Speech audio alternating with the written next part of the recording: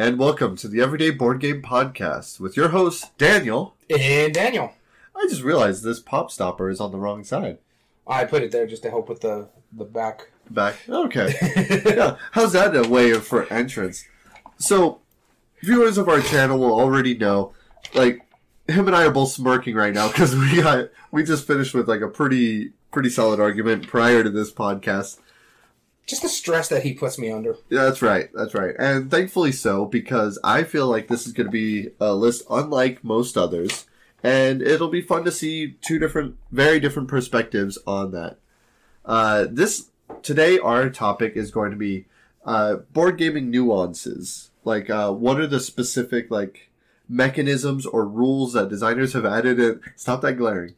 That designers have added into the game that push it to that next level. I mean, it might not even make the game necessarily better, but it's memorable, it's unique to that game. It sets it apart from other games that are similar to this.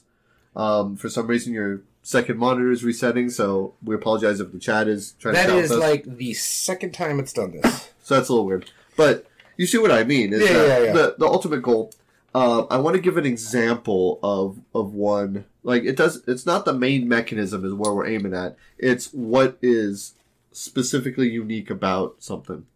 Actually, let's use this as an example. If we chose Christmas Vacation, National Lampoon's, like that little cup that's modeled after that, after the one in the movie, that would be a perfect example. It's like that they didn't have to do that. You can roll dice without a cup. Yeah. But they thought, let's add a dice cup to it, and then on top of it, let's add this little thing. Like, that's a really little subtle thing that as soon as people see, they're going to, giggle themselves like, that's great. I do have an issue with that dice cup, though. It's a little too thin, isn't it? It's narrow as all get up, so the freaking things start standing on top of each other, and it's just like, let's just take it off and leave the face that was up. Exactly.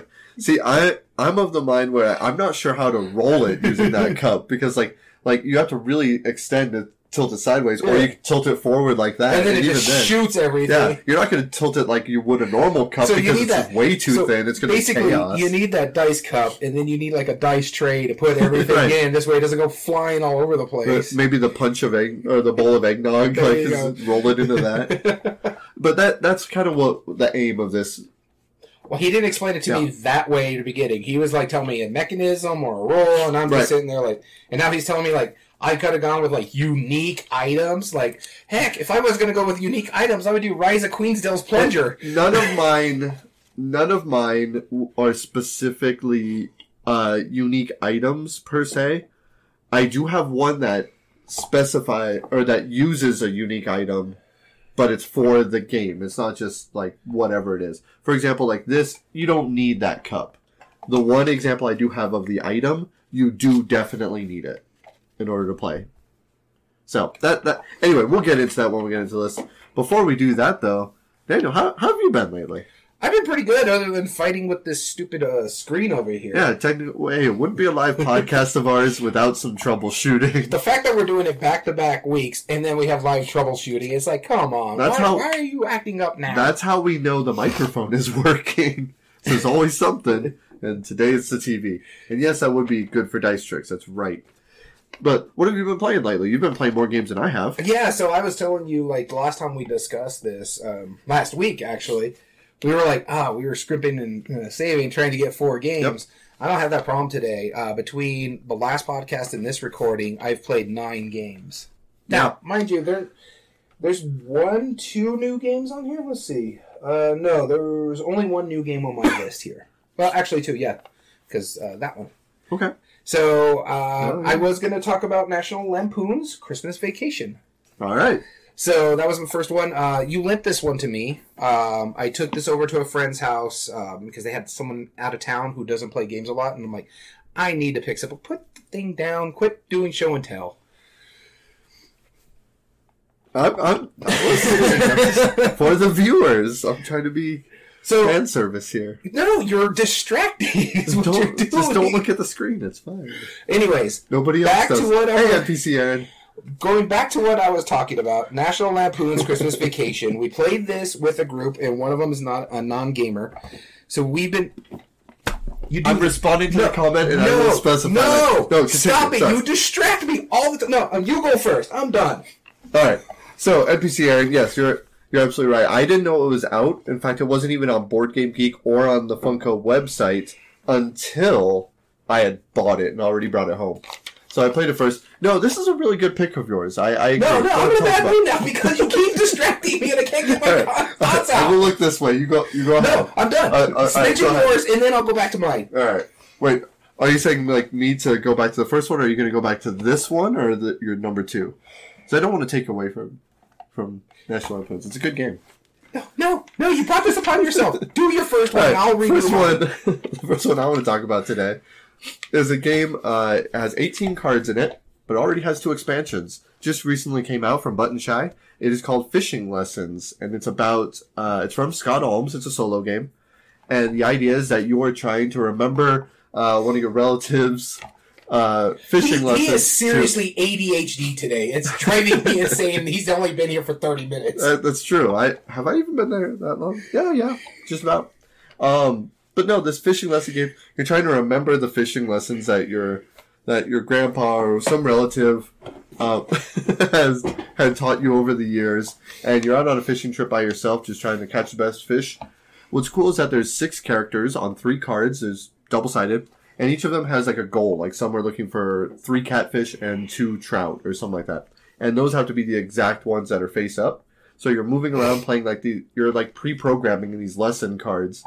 And you're trying to go to the right spot, flip over the right ones, flip down the ones that are not part of it to get the right combination to win. I played it twice. I played it once, 1.5. Second time I had to stop midway because it was at work. And I had work to do apparently.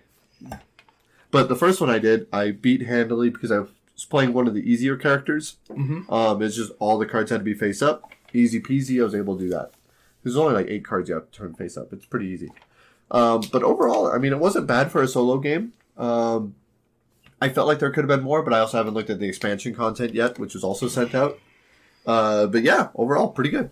That is the first pick of mine I was going to talk about. Fishing Lessons by Button Shy Games. Going back to my first pick, because somebody... You know what? Give me that other game over here. No, I wasn't even going to show it off. I brought it to show you, sir. You can't have anything over there. You start fidgeting, so no.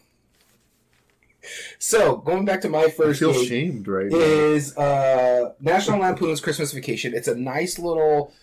I guess, card-shedding push-your-luck game. I really, really enjoyed this one. Showing it to a new group, including a non-gamer, really. She's only played with our group this is the second time she actually requested us to go back over to her friend's house to play games, because she's not from the area. I think she lives in Austin.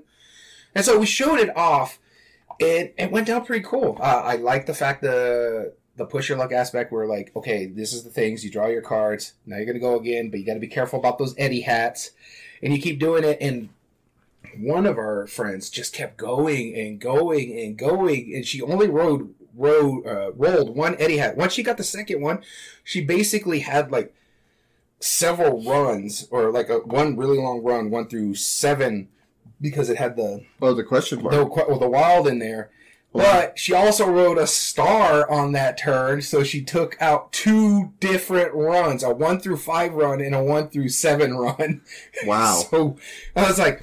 Well, there's half the deck, right? Yeah, and the thing is, that left her with 2 cards left in her deck for her next turn.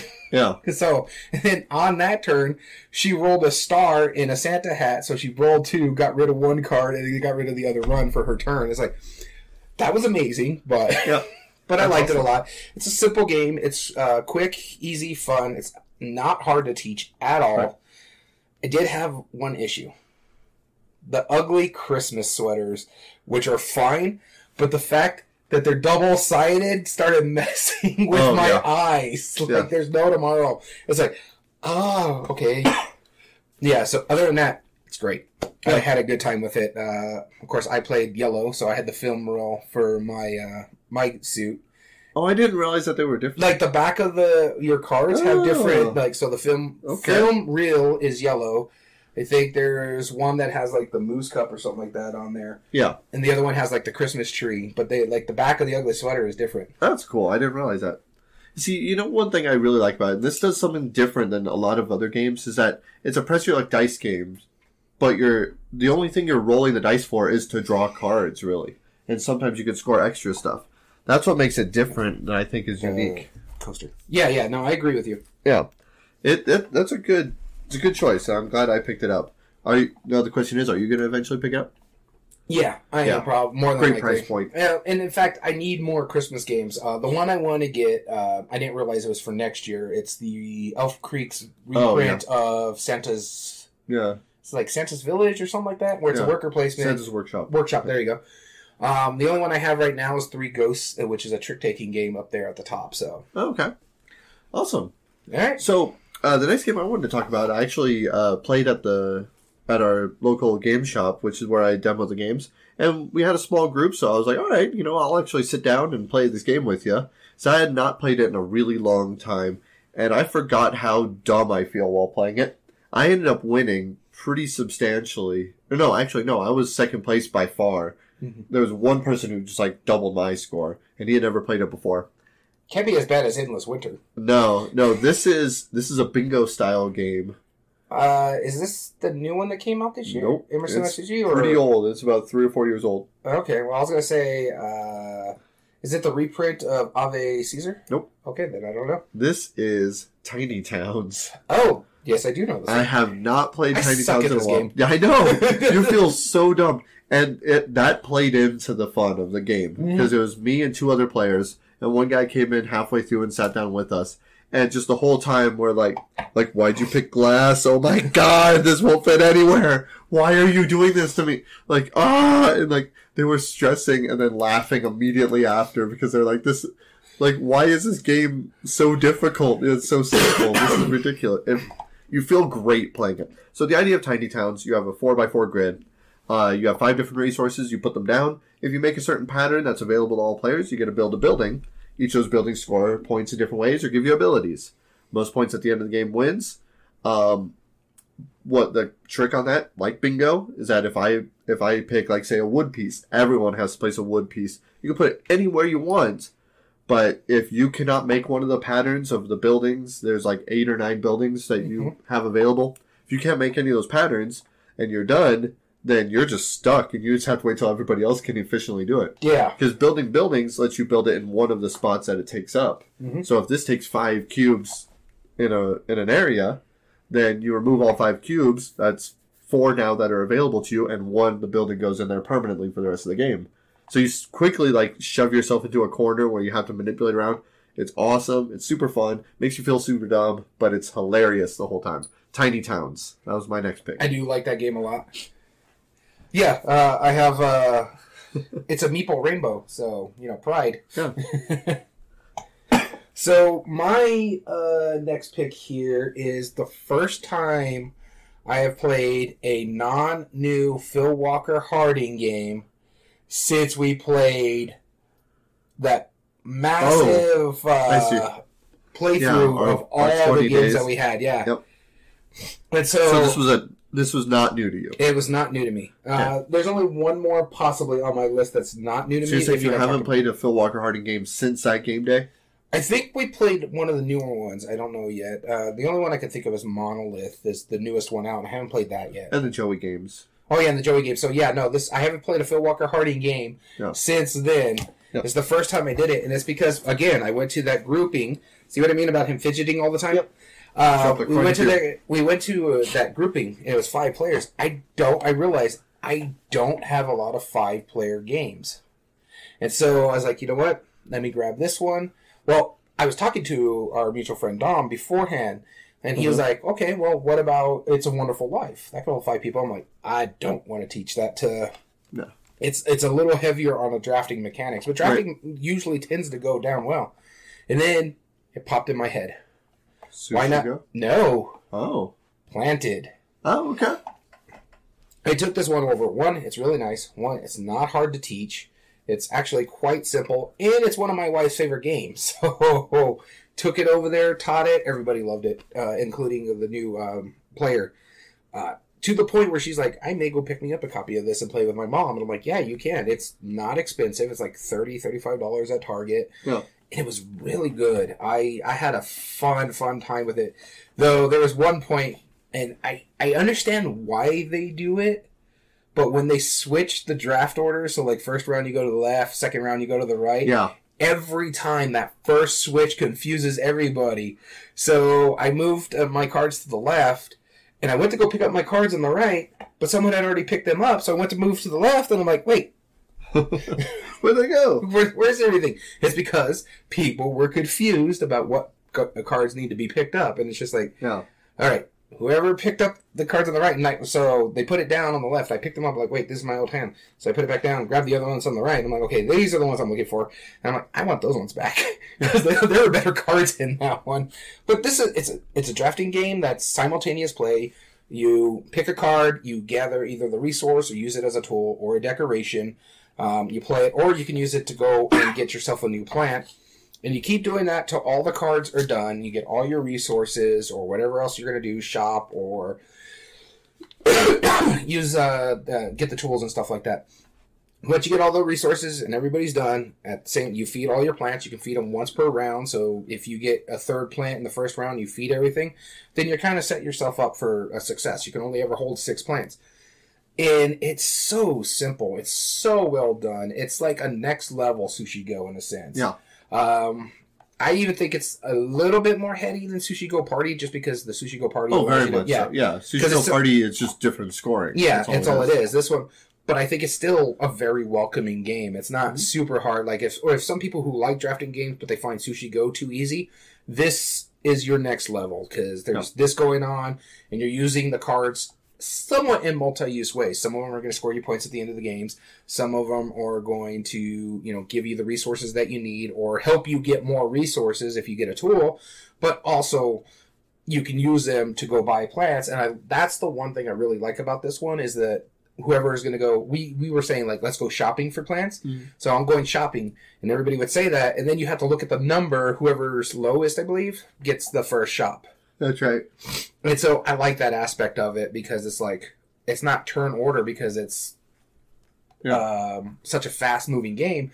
So it's nice to be like, this is a 2, you're a 96, and you're a 34. Okay, I'm going to pick my plant first. A new one comes up, and now you guys have to choose. Very easy solution to that problem. Yeah, very easy. Love it a lot. Well done. Buffalo Games. Actually, really good component quality for it, too, for something that's like $30, $35 at Target. Yeah. And honestly, the way Target pushes games out, you can probably catch it on a deal one of these days. And this is one of the few games that put Buffalo Games on the map for me now. Mm-hmm. Is now, I truly believe, I hope they keep this up because... For me, it was Summer Camp. Yeah, so Summer Camp was the one. But then after that, we started... And then we got planted... We're like, wait a minute, Buffalo actually is not making party games. They're making, like, really interesting and very inexpensive, like Storm Chasers. That was a Buffalo Games, I believe. That one looks pretty cool. That's like $20, and it's great components. Yeah, and now, granted, we're very fanboys. We are fanboys of Phil Walker Harding.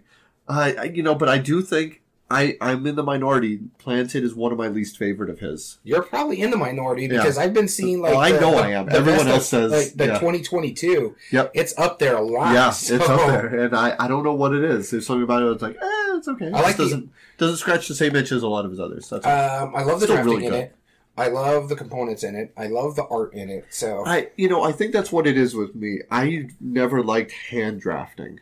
I'm just not a big fan of that. He always. I'll be talking about that here in a bit. Yeah, I do. Well, the next game I wanted to talk about is we just got a new stock of games in the shop. I showed you a few of them, mm-hmm. but there was one that I had requested that he ordered specifically, and I was very, very excited when we got it. And I honestly didn't realize we were going to get it this fast, so I had to buy it for myself. Yeah, this is a one-player game, and it is the next one in a series of games from the same designer, which you play the app of a lot. Onira?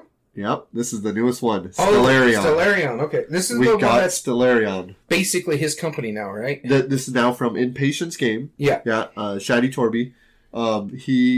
He designs a whole series of games that are all in the Onirim or Oniverse series. Oniverse, yeah. Yeah, Onirim is the main one. Then there's like Urbion, Stellarion is the newest one.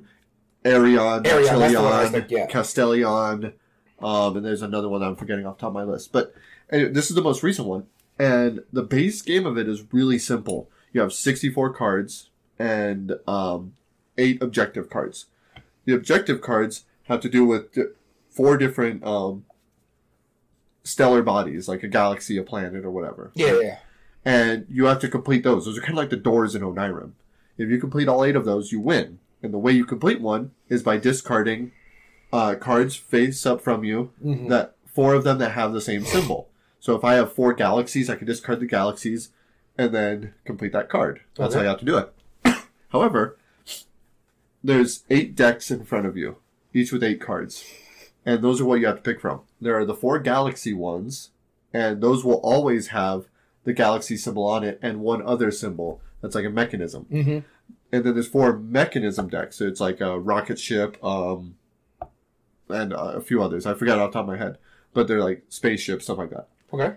And those, there's 8 decks of those, all with those symbols on it, and then one of the galaxy ones. Yeah. And so it's a cool little balance. So you have to figure out which ones you can discard in order to get that completed. But you can also discard 2 of the same like machines to do like an ability, like reshuffle a deck, or choose one to be on top, or set it aside in an outpost and use it as a wild later. So there's a lot of really cool little nuances. I haven't delved into the expansions yet, but I already really like this, and it's a really simple, easy to bring out. It's simpler than Onirim to bring out and start playing. Yeah. There's a couple of little things that once you figure it out, you're like, oh, okay. Like each of the galaxies will only have their symbol on it. I'll just wait for the app. This way I don't have to bust it out. I can just... Well, I mean, so out of playing all of them, this is probably the second easiest setup. Okay. Out of all of them. Now Tilion, that's kind of a setup. Arion, same thing. That one's not too bad. But Onirim is just shuffle a deck of cards, and that's it, right? Yeah. This one is shuffle 8 decks of cards and lay them out. Yeah. Well, so Onirim is shuffle a deck of cards many, many times. Yes. And there's not nearly as much shuffling in this one. Yeah. But, because like Arion, you were rolling dice kind of like a Yahtzee style. You were trying to get combinations to complete the cards. Cool. And so it worked out really well. I enjoyed the mess out of it. I did win the first time. I was playing super easy mode. So it's probably why. But I did win. Dad, or you read a roll wrong. Or I might have, but I don't think I did. Because I sat there with the rulebook open while I was playing the game, and yeah, it was cool. I liked it. I want to delve into the expansions. That's a good sign when you beat the game and you're like, okay, I'm not done with this. Like, I want to see what these new expansions do. And from the reviews I've heard of it, the expansions really add different flavors to it. So yeah, someday I'm going to play one of these games. Yeah, actually, I like the art in Onirim. I don't blame you. The art is very specific. My honest suggestion is download the app for Onirim. It's free. Yeah. And it's one of the best. Sit down for 5 minutes, play it out. Once you get the hang of it. If you got to go to the DMV, like recently I had to go to the DMV to get tags for our car. Yeah, I just sat down and I played about 6 or 7 games while waiting for my turn. I have not been more happy with a video game app. That is my still go-to most played board game app. Yeah, I have to constantly go back and forth and deleting it and reinstalling it because I don't have so much space on my phone, and I tend to play a lot of Ascension on the app, so that's still my go-to app. This and Deep Space D6 are my two. That's Ascension a just makes me laugh and giggle because of the one time I made someone rage quit. Well, it happens. You know, they deserved it for playing against you. That's what Well, what's funny is just I had the right combination that made everything go back in the point totals, but I had already built my engine, like all the points go back. And I built my engine, so I'm getting like 20, 30 points per turn. So they got mad or something about it, and I'm like, I'm sorry, you were the one that agreed to play with all the decks. So. Right. Well, it is what it is. Sorry. Still, not my favorite solo game, though, the Onirim series. Final Girl. Now I'm of course, yeah. 1. Final Girl is definitely your number 1. It's not number 1 now. Onirim was sitting at number 1. Yeah. All right, so moving on to my next game. This is an oldie but a goodie, and we actually just recently talked about it about a month ago when we did our Big Box series. Okay. Again, I had to take simple games to show to a person who's not a big gamer like you. You better not have brought Eldervale. No, I don't even own that one. Oh, Evervale, right? No. Eldervale, yeah. No, I am not crazy enough to teach that to a new gamer. No. Even though it looks like it's supposed to be for new gamers. What's for your kids' game? But this one is actually one of your favorite games by Emerson Matsuuchi. And this is Century. Century, yeah. Okay. I took the base game, Century, and I personally have the Gollum edition. Yeah. And it went down really well because it's real simple. You either play a card from your hand, you draft a card, a la the Small World aspect by putting a gem on it, for you can, if it's further down the roll, and that's one you wouldn't really want, so you put gems on it, grab it.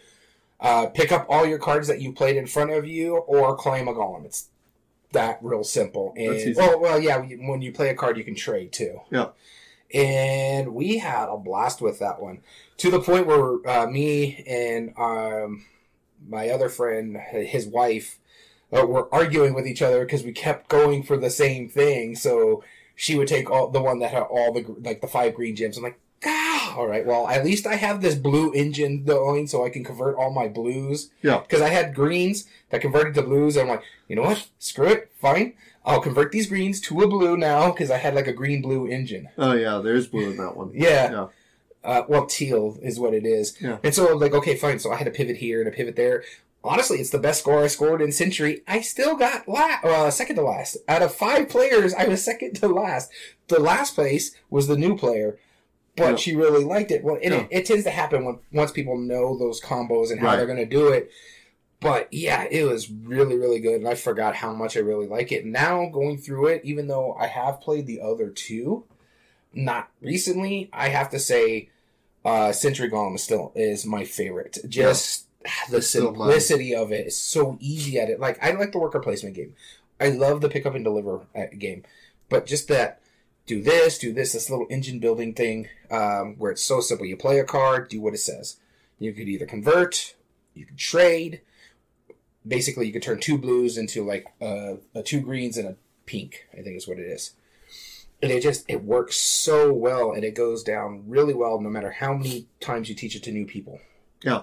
I have not heard one person say they hate this game. There is something very satisfying about that comboing. Mm-hmm. Like, you feel very clever doing it, which is what matters. And so, like, I was thinking about it, because how I mentioned that Planted is my go-to drafting game.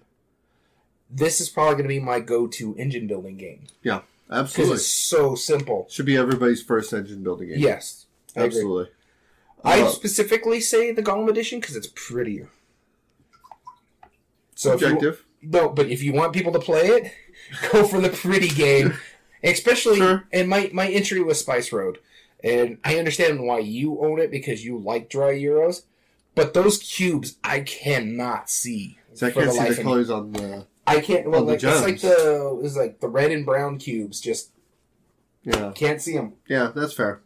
And to respond to Aaron, yeah, I want to play Final Girl a lot, too. In fact, I've been trying to steal this copy. But actually, you know what we could do? On our next game day... Why don't I bring Stellarion? Well, I'll come early. I'll teach you Stellarion. You teach me Final Girl. We'll play adjacent to each other. And if we have any questions, we can ask. How about that? Deal? Sure. All right. I don't mind. That way I can finally play Final Girl.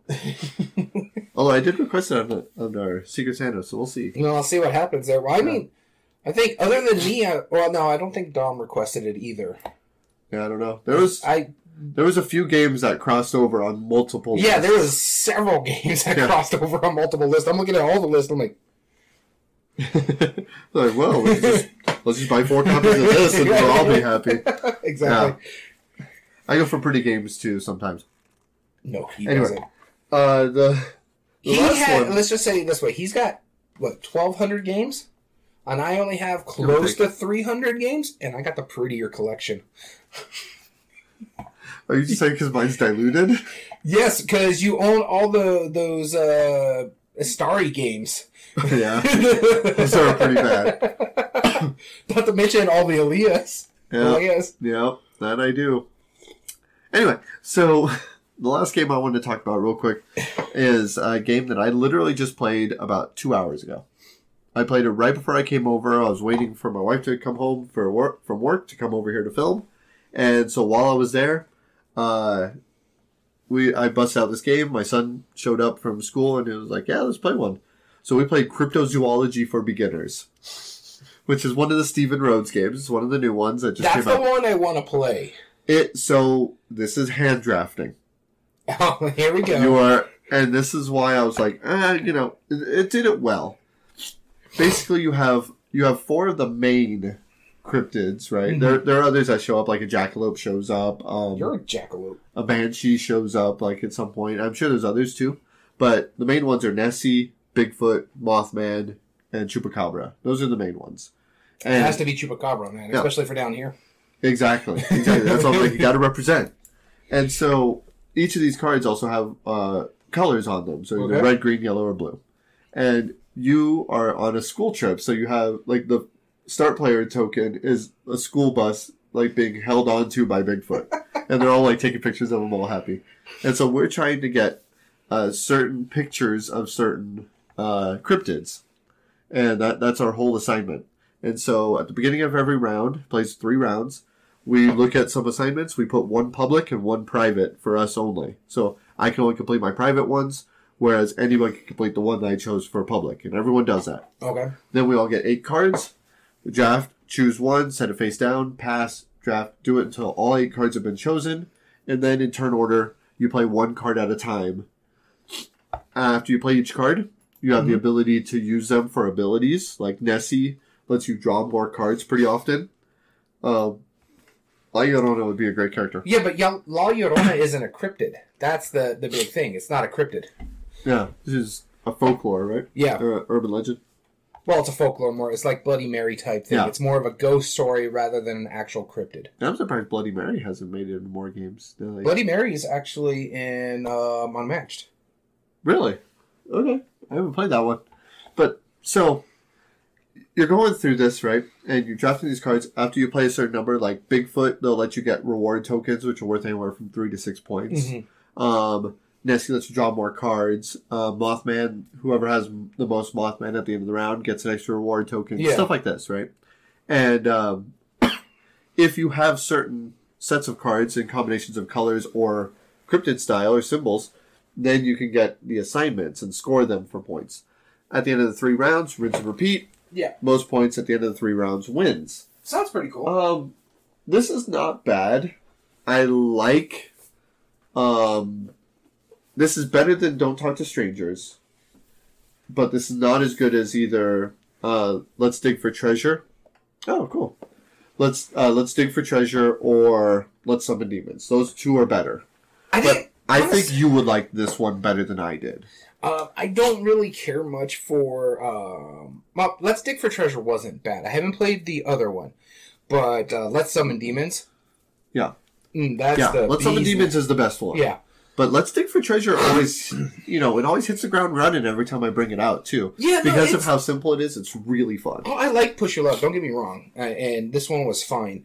But after playing Let's Summon Demons, just... Honestly, I have enough Push Your Luck games that do it better. I don't need that one. Exactly. Let's Summon Demons does the same thing Machikoro does the same thing kind of like what Space does, is you're rolling dice and you're triggering things as you're going out. Yeah. Honestly, I love that mechanism a lot, so I can have plenty of games in that. And you really like hand drafting. Oh, I love hand drafting. So I bet you would probably really dig this one. Well, let's see. I own Sushi Go. I own Blood Rage. You own Seven Wonders still? No, the only one I have is Architects. I never owned Seven Wonders. Oh, okay. I do have Duel. I have Duel and Architects. I don't like base Seven Wonders. Yeah, neither do I.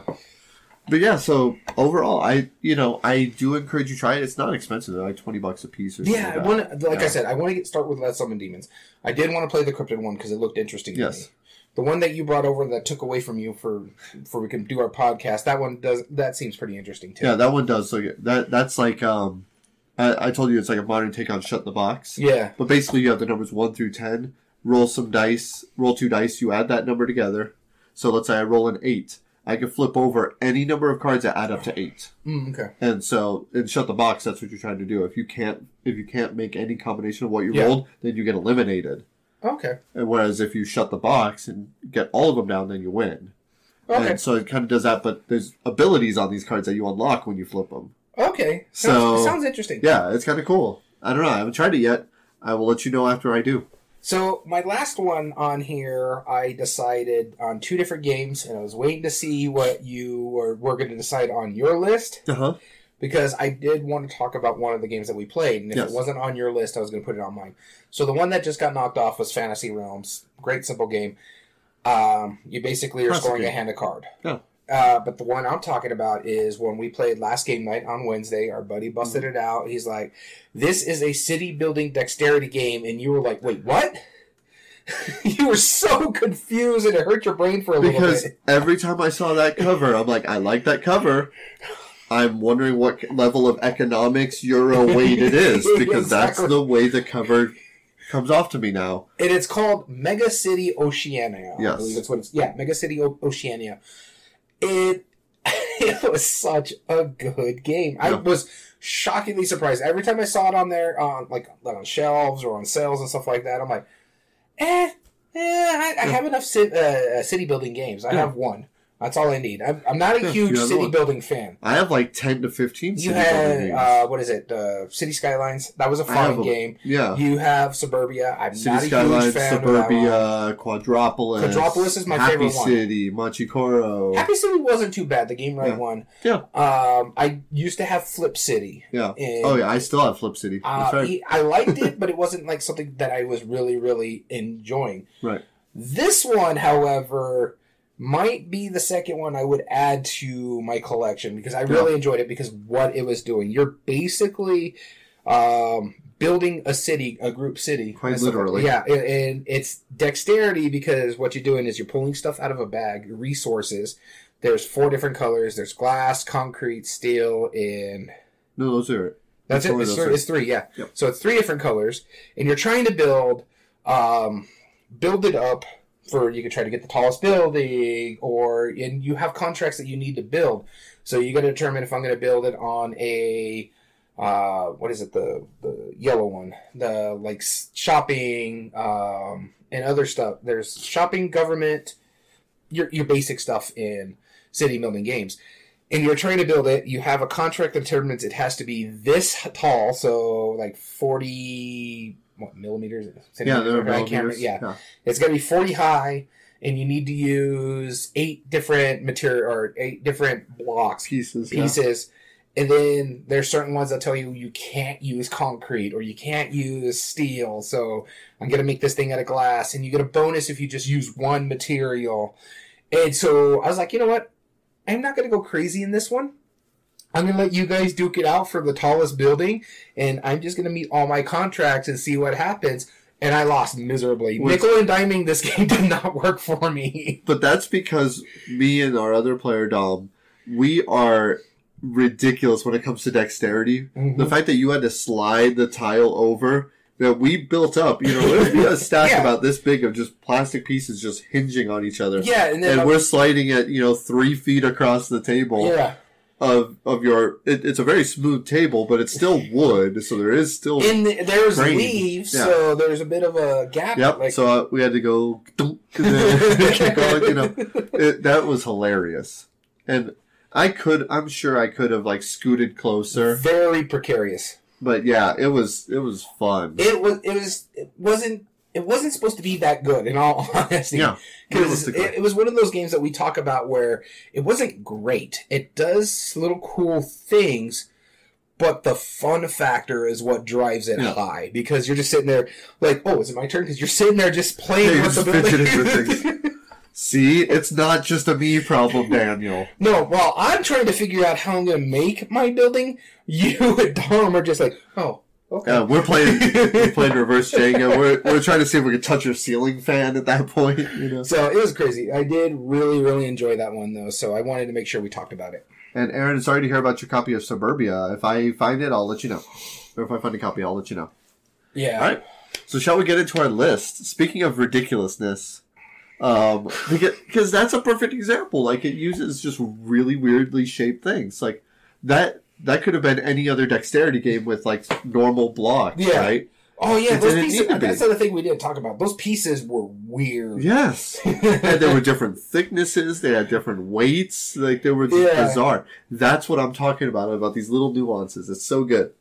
Let's get into our list. We're going to be talking about 8 different games each, about games that have like either a subtlety, a nuance, something specific about the rules or the mechanisms that make it so much more unique about or items that make it unique from games that we've seen in the same style genre. Like, if we're going to pick a farming game, what does this farming game do that like no other farming game does different? Yeah. And that's what we're looking at. So anything before we begin? You suck, and this was difficult. This took me all of about 5 minutes. And this took me pretty much half of this day. I was halfway done through my list when you confirmed that was the list we were going to do. So I'm sitting here doing all like the back editing that I had to do while trying to make this list, and I'm sitting there like, oh my god, this thing is annoying. Yeah, it'll be fine. I'm curious to see which depths of the back of your mind that you were able to pull from for this. All right. So let us begin. I will be starting. My number 8, the first one I want to talk about, was a very small game that a lot of people, for a while, like a lot of the reviewers were talking about because it was just overall a unique game. And the main mechanism is what makes it unique. But I want to talk about one subtle part of it and why I like it so much. And that's Wink. Do you remember Wink? I never played Wink, and nor do I want to. Okay, that's fine. I don't want to wink at someone. The idea of Wink is very simple. Every time it's your turn, you're potentially going to have a secret partner somewhere around the table. Yeah. And you're going to score points if that partner sends you a signal, or you send somebody a signal that is your secret partner. If you figure that out by the time it's your next turn or their next turn, then you get score points. Mm-hmm. So what it is you have like 36 cards laid out, and they're just numbered 1 through 36. And everyone has a pawn. And you also have a hand of some of those numbers. So I might have number 36. So when it gets to your turn, you're just going to put your pawn on a number. And that's going to signal, oh, that's somebody around here. If you have that number, that's the one I'm going to guess. Because on your next turn, you're going to guess who has that card that you put on. So in this example, let's say you put it on number 36. Mm-hmm. At some point, you then became my secret partner, and you don't know this. Yeah. At some point before your next turn, I have to signal you to let you know that I am your secret partner. Okay. So, obviously, I would want to wink at you, which is the idea, right? Yeah. But at the same time, somebody might have their pawn on, or multiple people might have their pawn. Yeah, you can't. So here's the catch to it. If I at one point look over at Daniel and wink at him, and nobody notices it, good, I'm in the clear. But if someone catches me winking at you, and they're able to call me out successfully on it and say, I saw you wink at Daniel, then they steal the points instead. So that game is already unique, right? Yeah. But the fact that you're doing 3 different things at the same time is what makes it so fun. You're not only trying to wink at somebody who is your secret partner, you're also trying to what if you're just flirting, right? I feel like this game would be a terrible pickup line. Honestly, we're both married. The flirting days are done. Yeah, long over that. But no, not only are you trying to signal somebody that you're their secret partner, you're trying to look to see who's signaling you that they're your secret partner, and you're trying to catch other people winking at anybody else. It is so crazy because it's a simple idea, but you are just dead staring everybody the whole time. And you see like someone sneeze and everyone just stares at him like, what'd you do? And then that's like a perfect opportunity. Someone's like, wink. Like trying to make it out. It's amazing. I come to the realization why I don't want to play this game. It's not for everyone. It's really not. Because it sounds a lot like social deduction meets card game. And It's really not, but it is because you're trying to figure out what other people are. So yeah, in a way, right? You're just trying to look for that subtlety while trying to give a subtlety while trying to catch a subtlety. It's ridiculous. It's not for everyone. But for me, I love this game. It is so cool with what it does. I forgot to mention this during the what we've been playing. Uh-huh. I just want to give a quick shout out to, I played Cryptid 5 people. I played 3 people, 4 people, and 5 people. It goes down great no matter what level play you're at. So. Okay. Well, that was my number 8 is Wink. All right, so my number 8 is the game that I basically had to cheat on here and put on the list. It's a thing. It's a game that we played this year, and more games need to put some type of component like this in it. And this is Planet Unknown, and it's Lazy Susan. I love that thing because it just makes it, and the fact that it's integrated into the game too. Right. No, this is 100% what I'm talking about. No, this is not a cheat. That makes absolute sense because it would not. You could do it without. You could just put a pawn next to that. No, what it does with that Lazy Susan is what makes it so much better all of a sudden. Yes. So you get this nice little Lazy Susan that has polynomials, I guess you can say. And you have your little, I don't know, pyramid piece, like a little pointer, basically. Mm-hmm. And so you put it in front of you in this section. And so when it's your turn and it's your turn to choose, you rotate the Lazy Susan to the area that you want to pick. So a lot of the stuff are in straight lines. And so by doing that, and I turn it this way, these are the ones I want to pick from. And I think it's like 4 different levels, like the outside shell and the inside shell. So you get to choose like smaller pieces or larger pieces because you're trying to build out on your planet map. Mm-hmm. And so when it's my turn, I get to choose which pieces I get.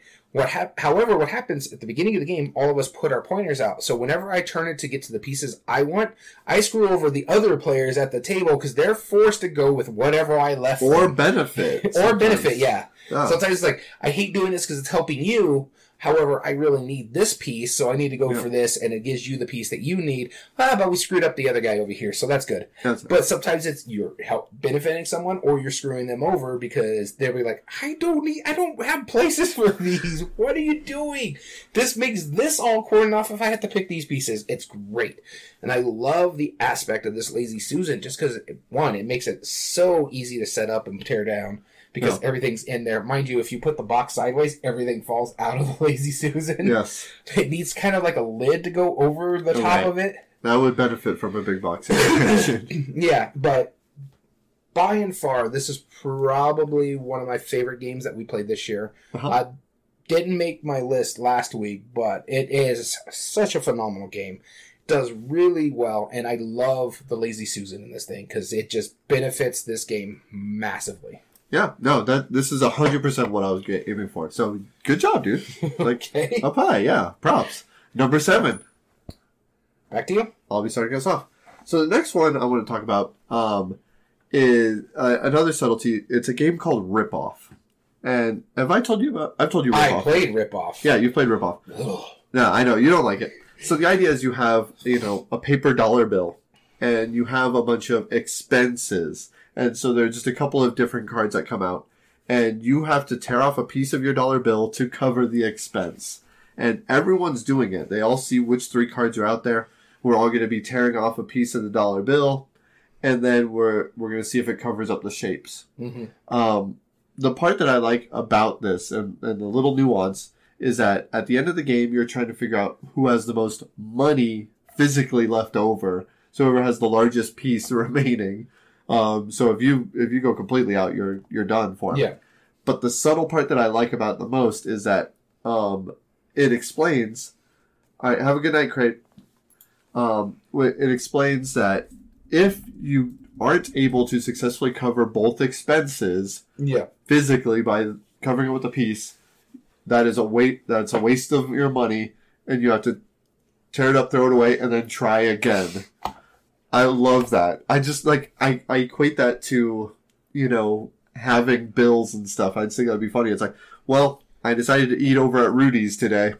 Guess I'm not paying electric. Not paying the gas bill again. Oh well. My kid can wait on braces. Because I want Dickies right now. It's hilarious. I love that. Nobody wants Dickies. Our local one is disappointing me. Anyway, but... That's neither here nor there. I love that one. You have a Dickies here? South of town, yes. When did they open up? In El Paso. Oh, in El Paso. Yeah. Okay, I was like, yeah, ours shut down a while ago. It's been very sad ever since I've gone a few times trying to give it more and more chances. It's just getting worse and worse. They messed up my order, no joke, like 5 different ways. Oh man, that sucks. Yeah. It would have been closer to my order if they'd given me somebody else's order, is all I'm saying. All right. So moving on to my number 7 on that list. Rip off. Yeah. And this is 2 games because they use the same mechanism on this. And this is a scoring type of it, and it's actually by the same company. It's between 2 cities or between 2 castles. And so for me, when I'm talking about like the scoring, what happens is you're drafting these pieces and you have to decide how you're going to use these pieces. You got to put them onto your left because you're building a city with your partner on your left and you're building a city on the partner on your right. But you're trying to make them as even as possible for scoring wise because you're going to score your smaller point total. And so you're sitting here going, okay, I need to put this over here and you need to put this over here.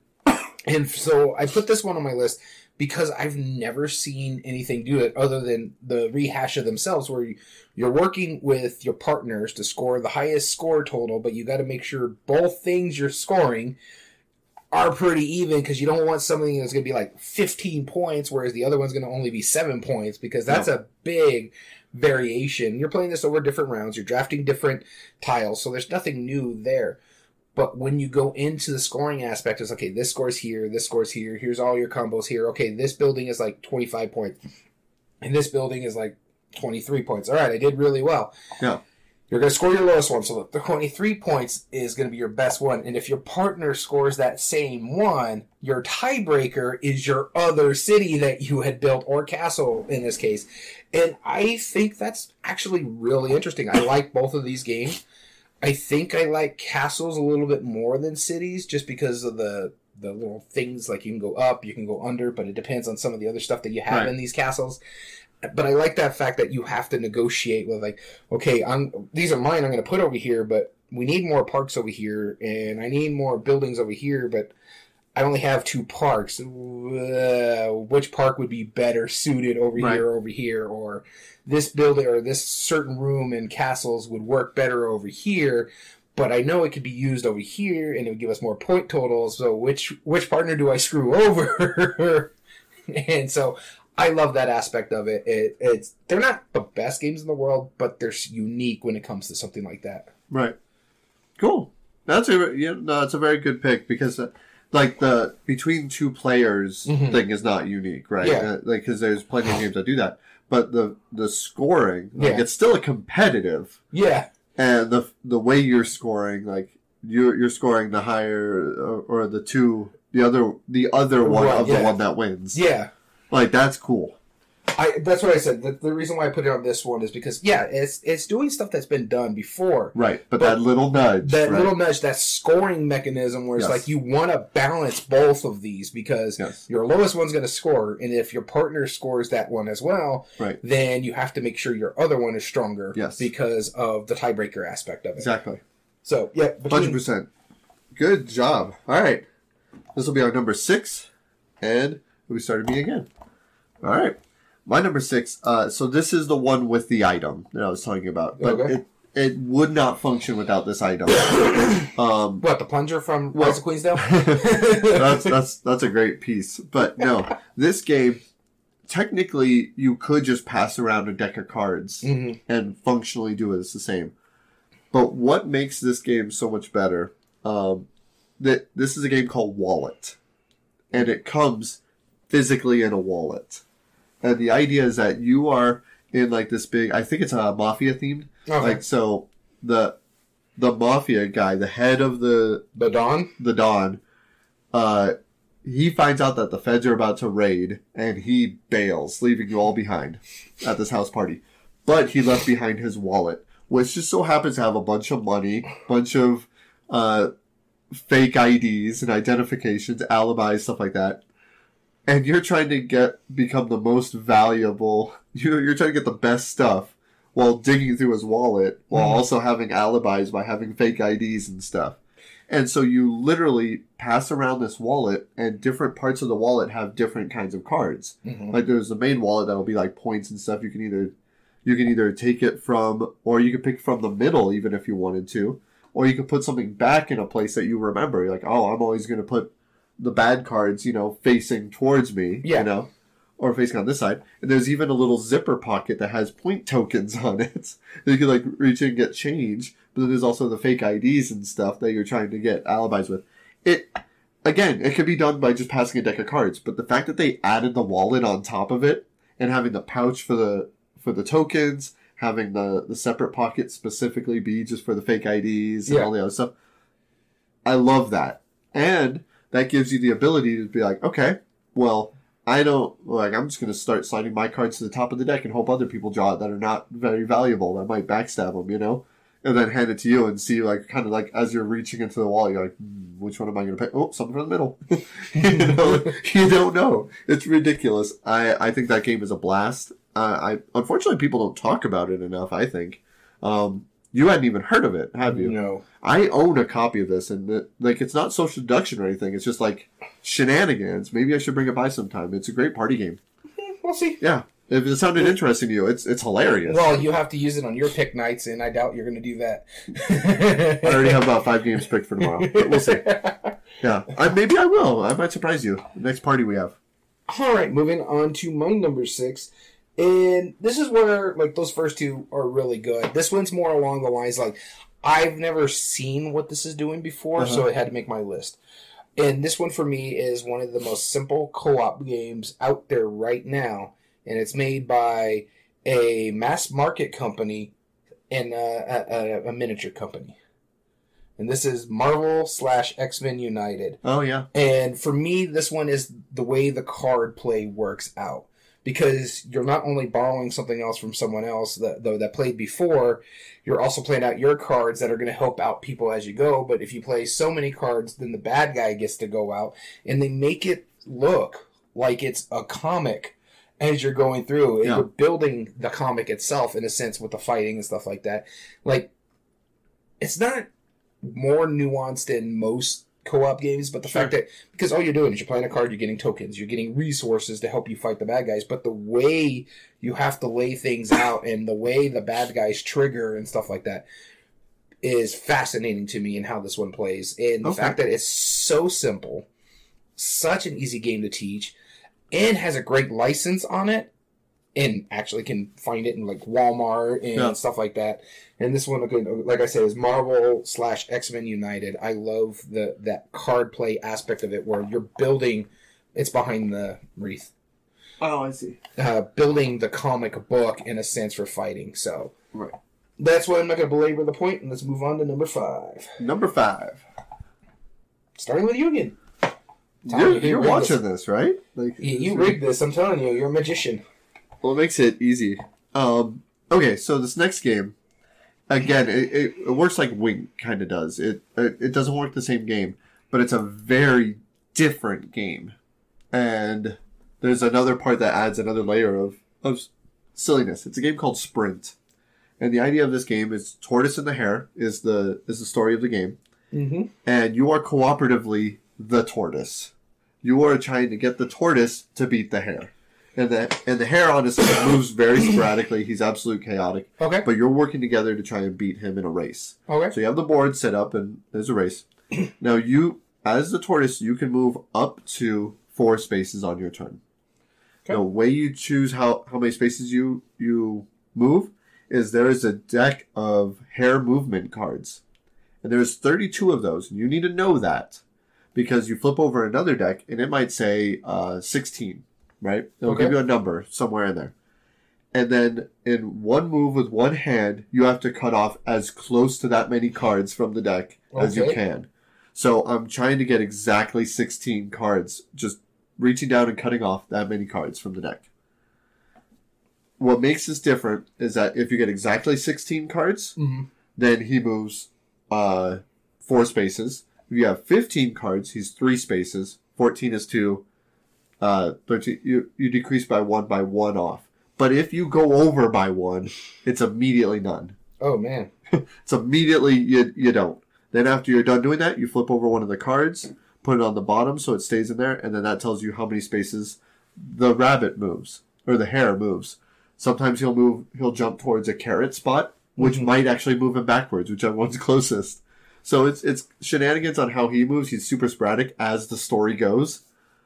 But the fact of cutting off part of the deck and like that's already hilarious. It's a weird little dexterity game. But the fact that you're doing Price is Right style, that's what sets it apart.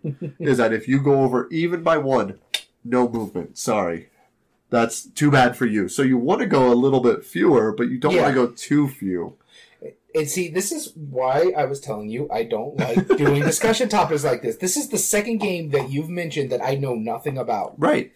And that's we need to fix this, because that game's hilarious. But this is why it's like, it was easy for you because you played like 3 times the games I've played. Correct. And most of my games fall in a suit. Placement. That trend will not change throughout the rest of my list. So it might. You've probably played a couple. I'm gonna have to start vetoing your ideas. You're like, I got this, I got this, I got this. I got 10 games total.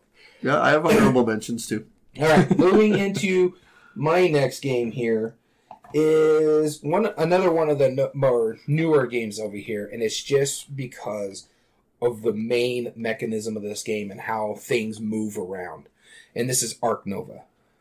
And it's the card selection aspect of this game. Because when you're wanting to do something, do you kind of wait and push it over the further up and wait to do that action and just kind of build up other places? Or do you just take it now because you really need those resources, but it's sitting at a 3 when it really, really could be good at a 5? And I like that aspect, especially when you start upgrading those action selection cards.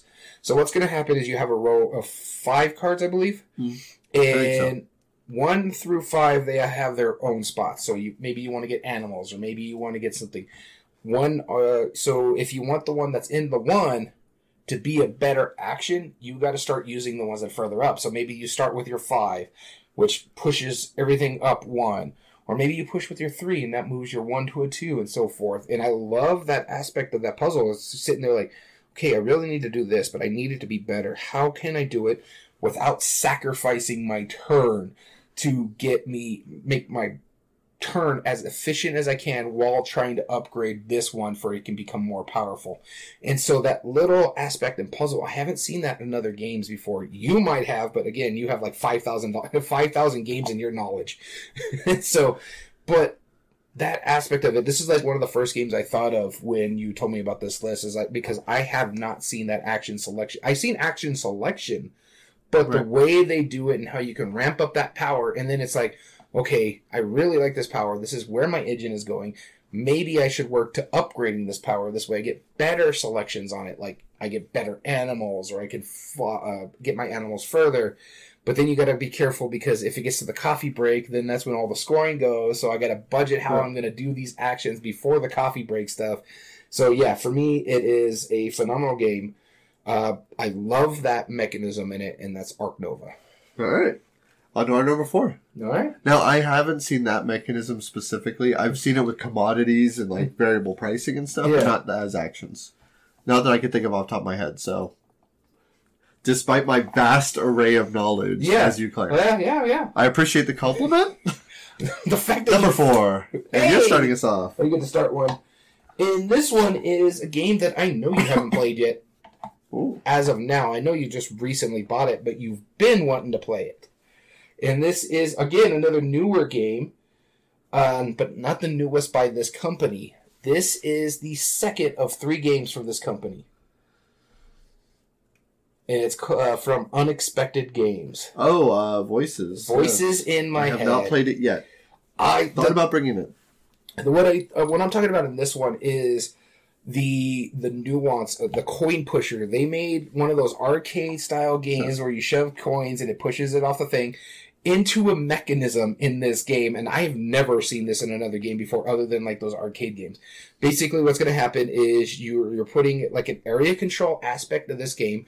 You're putting where you're doing, and you got a coin pusher to help you get control of a certain aspect of this character's brain. You're all different emotions or that aspect of it. And so you're using this coin pusher aspect of the game as area control. I thought that blew my mind. I was like, okay.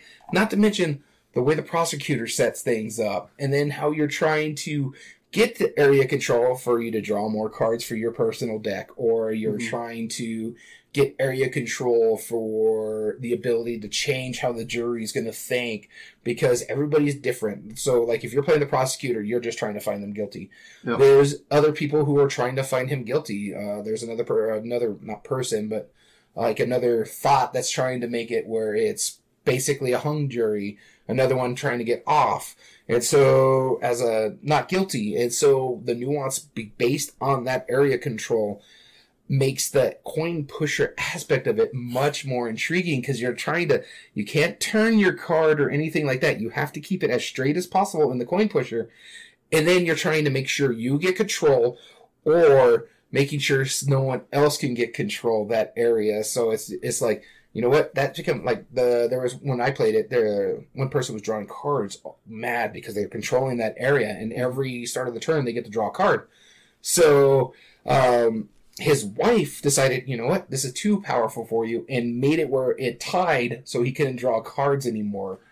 And then on the next turn, my wife went over there and pushed everybody off with her coin, because there was like two just kind of hitting off there for the area control aspect, which gave her area control, and she started pulling games. And so, yeah, it's interesting at how that one works. And this one was Voices in My Head. Yeah, I do want to try this one. Very much so. So, this next game, I thought briefly about doing a demonstration of what makes it unique, but then I didn't want to get punched today. That's why I was looking over here. I saw the lightsaber. This is Nightmare. And one of my favorite things is during the game, in Nightmare, so Nightmare is a Halloween theme or a horror themed board game. Oh, if you're a fan of the podcast, you know what Nightmare heard him is. Talk about it. But there's a VHS playing, or a video, and this guy is belittling you, and it's a versus game, but you are playing it where if nobody finishes by the end of the hour, you lose. Everyone loses. And there's one part where he's talking about how, like, the demons are coming from their soul and all this stuff, right? Mm-hmm. And there's time cards where you draw the time card, and if the timer hits a certain point in the VHS tape, and the timer of the video that you're watching, then you take an action at that time, regardless of whose turn it is. And this little subtle one, as he's building up to this point, you have to scream. And it says, at this point, scream, and if anyone gets startled, you may steal their cards. Hilarious. I did that twice. So one was to my friend, and one was to my son. And I felt a little bad. No, you didn't. Just slightly right when I did it. Just because my throat hurt. I screamed pretty loud. And and it's like, all right, hand me your cards now. And he's like, wait, what? And sure enough, I took his card. I love that. It just adds to the flavor, because, like, you would imagine... Yeah, Atmosphere, yeah. Atmosphere has another level on top of it, but yeah, same idea, right? Yeah, if you did that to me, you wouldn't get a startle, you'd get a punch. That's why I did it. Because I thought about, like, it just out of nowhere, bah! And then, like, and that's the part of the game that I thought was funny. But I don't want a black eye for work. So, but you... Broken glasses. Broken glasses, right. Shards of glass in my eyeball. But yeah, because in a game with that style, you want people to be screaming, to be scared. And what better way than just tell them to do it? And it works really well. And if you startle somebody, you're going to steal their cards. Hilarious. Nightmare is amazing. What I find funny about that is I don't have a fight or flight response. It's fight or fight. Fight or yeah. All right. Moving on to... This is me, right? Number 3. Okay, yeah. I started. I'm so confused now. Hey, look, I'm starting again. Moving on to my number 3 is actually a game I have not played, but because of this mechanism, makes me want to play it a lot. And this one is... And it's on my shelf of shame. Can you guess which one it is? Oh, Tzolk'in. Yep. Tzolk'in, the Mayan calendar. Yes. The aspect of it's worker placement, but you kind of want them to sit on that wheel a little bit longer to get more powerful. Yeah, I love worker placement for one thing. And the fact that this does something so different for worker placement, especially because you're trying to age the workers to get a lot better. Oh, I want to play this so bad. Yep. This looks so interesting. Now, mind you, it's a bit bland compared to some of the other prettier games I own, Yeah. but those gears are so nice. And I've seen people like they put like a wash on it or paint it slightly to make it look like the Mayan calendar thing. Oh yeah. Oh, it looks so pretty, but I don't have the talent or the want to do that. So, but I do want to get this played. In fact, next week is my picks. That might be one of the games I choose to play. Yeah. Because that's how much I want to get this to the table and play. Because that like I was saying, that aging aspect of it, but you got to be careful because you don't want to get to the point where you fall off. Don't want to get greedy or something like that. No. And the fact that you got to pay for everything with corn aspect of it. So it's like, okay, if I go here, we're going to make sure I got to pay the corn to go here. I got to pay corn to go above someone else for I can get further on the track. It's so many aspects of this game I want to try, but that the way the worker placement is, that's what intrigued me about this one. Yeah. No, that's absolutely cool. Because they could have done it otherwise, right? Yeah, they could have done a basic worker placement. Yeah, it's just game. like move all the pieces, right? Easy. Or like, what is it in the Century one, where it's like, okay, you there, now you got to pay 2 workers to go there. Exactly. Very cool. Good pick. My number 3 is a game that I referenced earlier today when I was talking about other games that are in this series. There's Steven 6 Rhodes games. games? That's right. Let's Dig for Treasure. That's my pick for number 3. And there's 2 cards specifically that does it. And they're very meta cards. And it goes along with the theming of it. So Let's Dig for Treasure is a very simple press your luck game. You pick this top card of one of the stacks. You read it. It'll have a number on it maybe. That's how many points it's worth. But you can keep going and dig up more cards if you want. However, if you ever get 2 worm cards, then you bust and you lose all the cards you've collected that turn. Or if you ever get an evil skeleton card, again, you bust and do that. So this game, you're just pulling cards and it's silly. There's 2 cards specifically that are hilarious. One is you get to find board games in the graveyard. And it's worth 0 points, but if you're the owner of the game and you happen to pull that card, it's worth 5 points instead. And then the other one is Beginner's Luck. And that's worth 0 points again, but it's worth like 20 if this is the first time you've played this game. Like, that level of humor just makes it fantastic. That's what what we need in that. I do like these games. Like I said, I've only played 2 of the, 6 now? Yes. You mentioned the third one in the first series. Yes. You didn't care much for. You said right. Yeah. Let's talk to don't talk to strangers. Is it Don't Touch Strangers? Don't It's the Talk one to with the Strangers. Ouija board, right? No, there's a map and you're trying to avoid aliens from picking you up. Oh, okay. It's just it's simply just like you move, and if you get far enough away from your starting place, it's worth more points. And then you can potentially get abducted by aliens, but really that's super uncommon.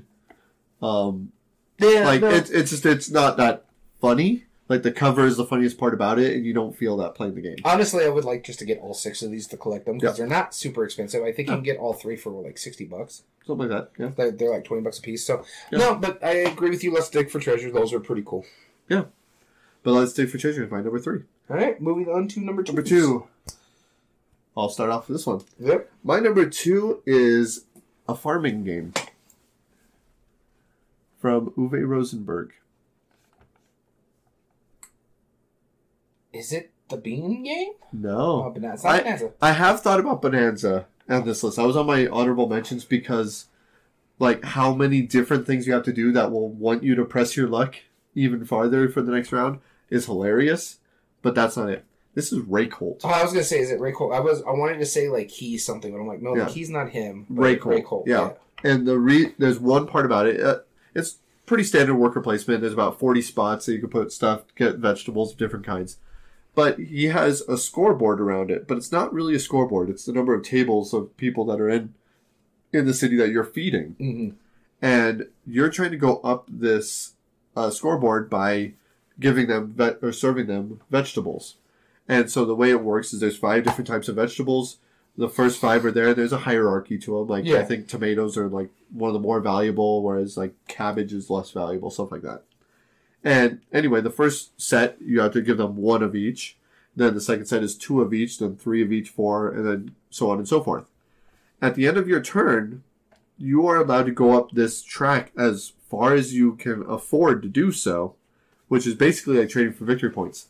Except one of those tables, you are perfectly allowed to skip, and instead of paying the resources, you receive those resources. Mm-hmm. Meaning that if I'm on the second layer, I could give 2 cabbage, I can give 2 lettuce, I can take tomatoes, and I can give them carrots, and then I'm still like progressing. So I'm earning points, but then choosing one of those to receive the resource instead.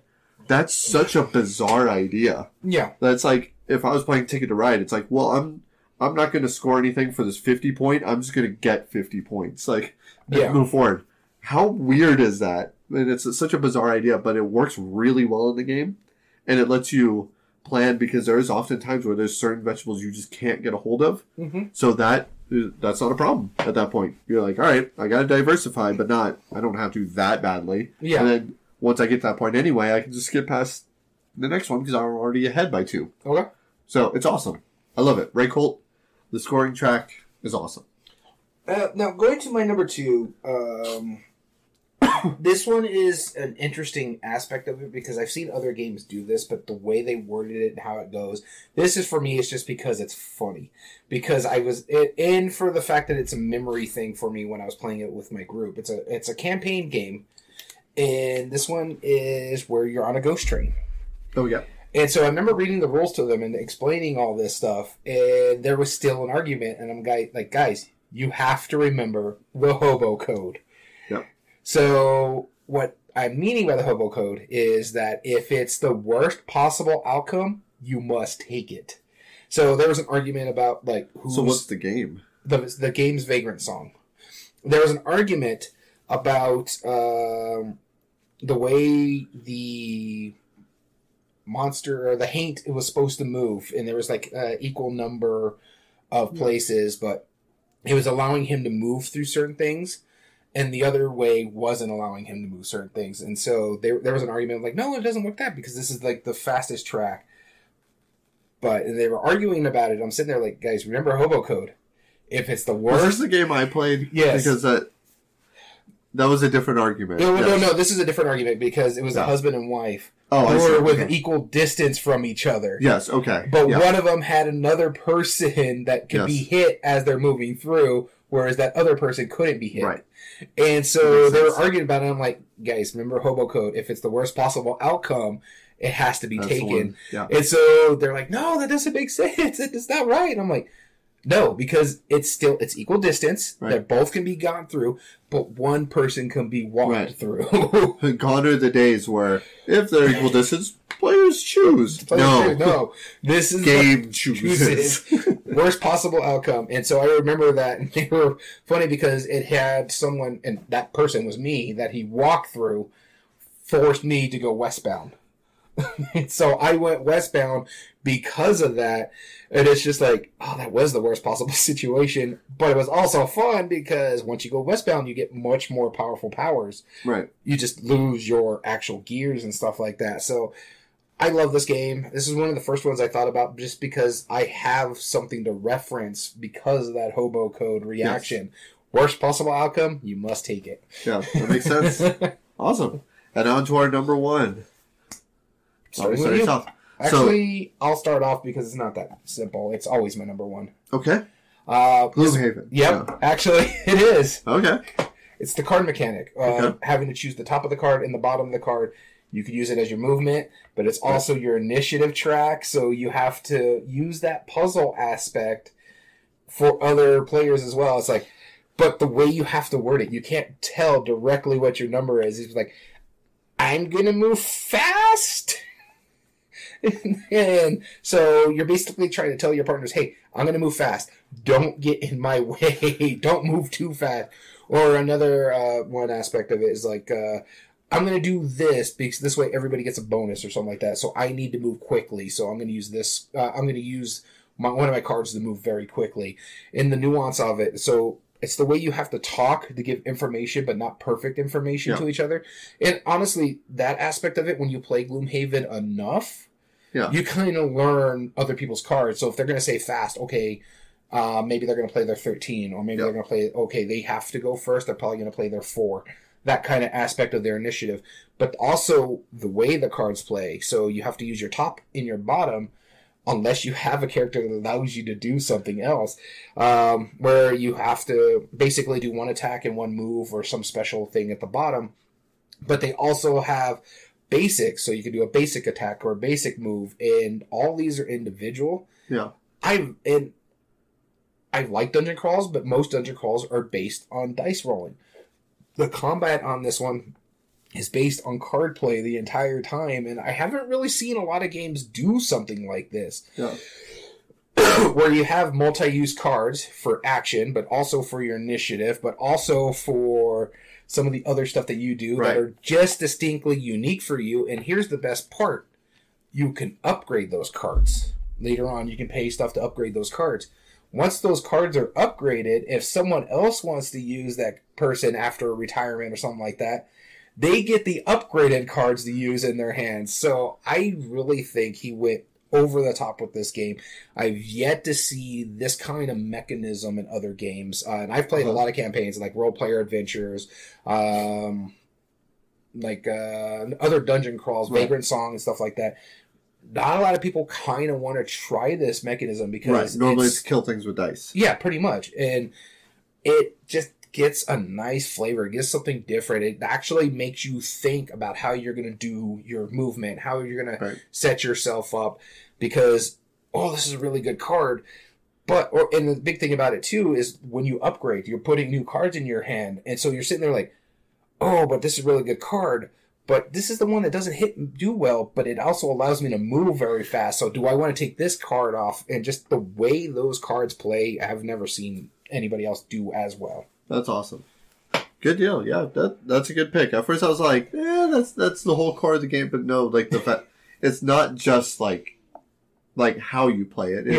It's the fact that you're choosing the top and the bottom of two different ones. So it's like, if I'm using this really good bottom half of the card, I'm never going to be able to use that. Not for a long while. And the big thing about it, too, is, like, if you're using it for, like, its big ability, sometimes those are gone for the rest of the round or rest of the game. Yeah. So then you trash it, and now your card... So, like, there's a character that holds 11 cards, and this is out of the base box, so he holds 11 cards. Yeah. Well, if I use that in the very beginning, now I'm down to 10 cards, and I'm losing a card every time I have to reset. Yeah, exactly. It's not easy at that point. No. That's such a cool mechanism, but... Makes me excited to play Gloomhaven now. My number one is a party game. Kind of. It's like a team game, but the teams change throughout the game. This is called Jolly Roger. I knew this was going to be on your list because you talked about it when you talked about this list. Exactly. This was the inspiration for the list because there is one part about it. It's basically, everyone's on a pirate ship. Sometimes you'll be the captain, maybe. That depends on if people choose for you to be the captain. Mm-hmm. And it makes it points where you're going to be giving out points to people who either vote against you or vote for you or whatever. You choose whoever gets what. Yeah. And you could be rude. Like, you could be like, well, Daniel, you voted against me. I'm going to let you remember that. And then, give everyone else points and purposely give you wrong stuff. Or you might be stuck with, just not great stuff and have to give out bad stuff and make people question loyalty all of a sudden. But the best part about it is that whenever you're captain, the whole thing is it's trying to incentivize change of hands. Like, whoever's the captain will change multiple times throughout the game. And if it so happens to change where you make enough people angry, then somebody else will turn captain. But don't worry, you have a trusty first hand. First mate. First mate. First hand, first mate. Yeah, first mate. Whatever it is. You have a trusty first mate. Come on, man. That's right. So I might have another player as my first mate. But they start choosing, they have, it's been a long time since I played the game, but I do remember this mechanism specifically. They have a very heavy hand on something. And if they do something that you don't like, you could just straight up whip them. And you just say, first mate, discard a card. And they can't argue against it. They are not allowed. You could just straight up punish them at your own whim. Just because you feel like it. You can either just purposely do it to cause an uprising, because there's times where you won't want to be captain, because then it'll be penalizing your end points at the end. but you might be trying to pass the buck so you can later then rile against them, you know. So I might just be like, first mate, discard a card. I'm whipping you. Like, you've been out of line. Sorry. It's like, but sir, no. I've said what I've said. Like, it's the rudest, meanest, funniest mechanism I've seen in a lot of games. Most games just don't even come close to that. And even like in a party game setting, there's not something that you could just straight up do to punish somebody and have it be thematic and have it be hilarious at the same time. Mm-hmm. That's like us playing, you know, apples to apples. And I'd be like, you know what? Like, I need to find out who played this card so I can make sure you don't get a point. It's like, why? What in the world? Why would you do this? Like, This is hilarious. So, Jolly Roger, my number one. One of the most unique, funniest, interesting mechanisms. So, I do have to mention, I had 2 games on my short list. So, I came up with 10 games. I just had it off to the side over here. My short list, the 2 games that I had on here, Aquatica. Oh, yeah. Just with the card tucking into get the treasure. And then Smash Up, where you're combining 2 different decks into one thing. Smash Up's a great example of that, because that's, Yeah, I actually just found out there's a game that does something like that now. I think it's called like Soul Forge or something like that. I watched it during some of the Dice Tower stuff. That's interesting. And it was making some people's surprise list and stuff like that. That's interesting, yeah. No, the 2 I had Bonanza. But I also had Dive, which it's all I haven't played that one yet, yeah. And because that is the main mechanism, that's why I took it off. But they purposefully put a bunch of images that purposefully overlap to mess with you. And there's even one that just has a whale in it. So everything seems suddenly all deeper, so it messes with you. But then the other one was Magic Maze. That was a Spiel des Jahres nominee a couple years ago. Yeah, I know which one that one is. It's only I would be able to move the pawn left and north or whatever. Yeah. What was it? I think I played it at Dice Tower West in 2019. It's all real time. Yeah. The part that I thought was so fun was the pawn. Like, because you can't communicate. But if I'm like, I really need you to do something, I just take the pawn and start slamming it in front of you. It's like, here's a pawn. Do what you need to do. And then last time I played it, which is why I hadn't hit the table, someone, he somehow knew like a really important move, and he was slamming that pawn right in front of me. He's like, go! And I was like, I don't know what... I'm scared. I don't know what to do. Like you seem very upset, and I'm like, I know this is cooperative and it's real time, but like, I can. Is it? And then I would move the piece, and he's. It's like, what did I do? I morally hurt him. The only other game that I can think of right now, and it just popped in my head right now, is Keyforge. Yeah, the unique. Yeah, exactly. Whereas, you have this deck, but you can only call out one of the... to play against. Yep, exactly. That's so, I have the aliens. Burn. Yeah. I can only play the aliens that are in front of me. If only I can activate this faction. Well, you can. Just pick the faction. Then you pick them. Yeah, exactly. You're not beholden to anything. It's your choice. That's the only other one I could think of. Yeah, so I thought about 11 games, not minus the Dungeon Pets one you were talking about. And I'm sure after we leave, we brought up Dungeon Pets when if your certain pets get unruly, they happen to escape, but then coincidentally meat shows up at the food place. Don't worry about it. It's fine. It's just a coincidence. But they went to live on a farm, I'm sure. Hope you guys have enjoyed that list. It was a bizarre list, yes, but I think that was a pretty hilarious list myself.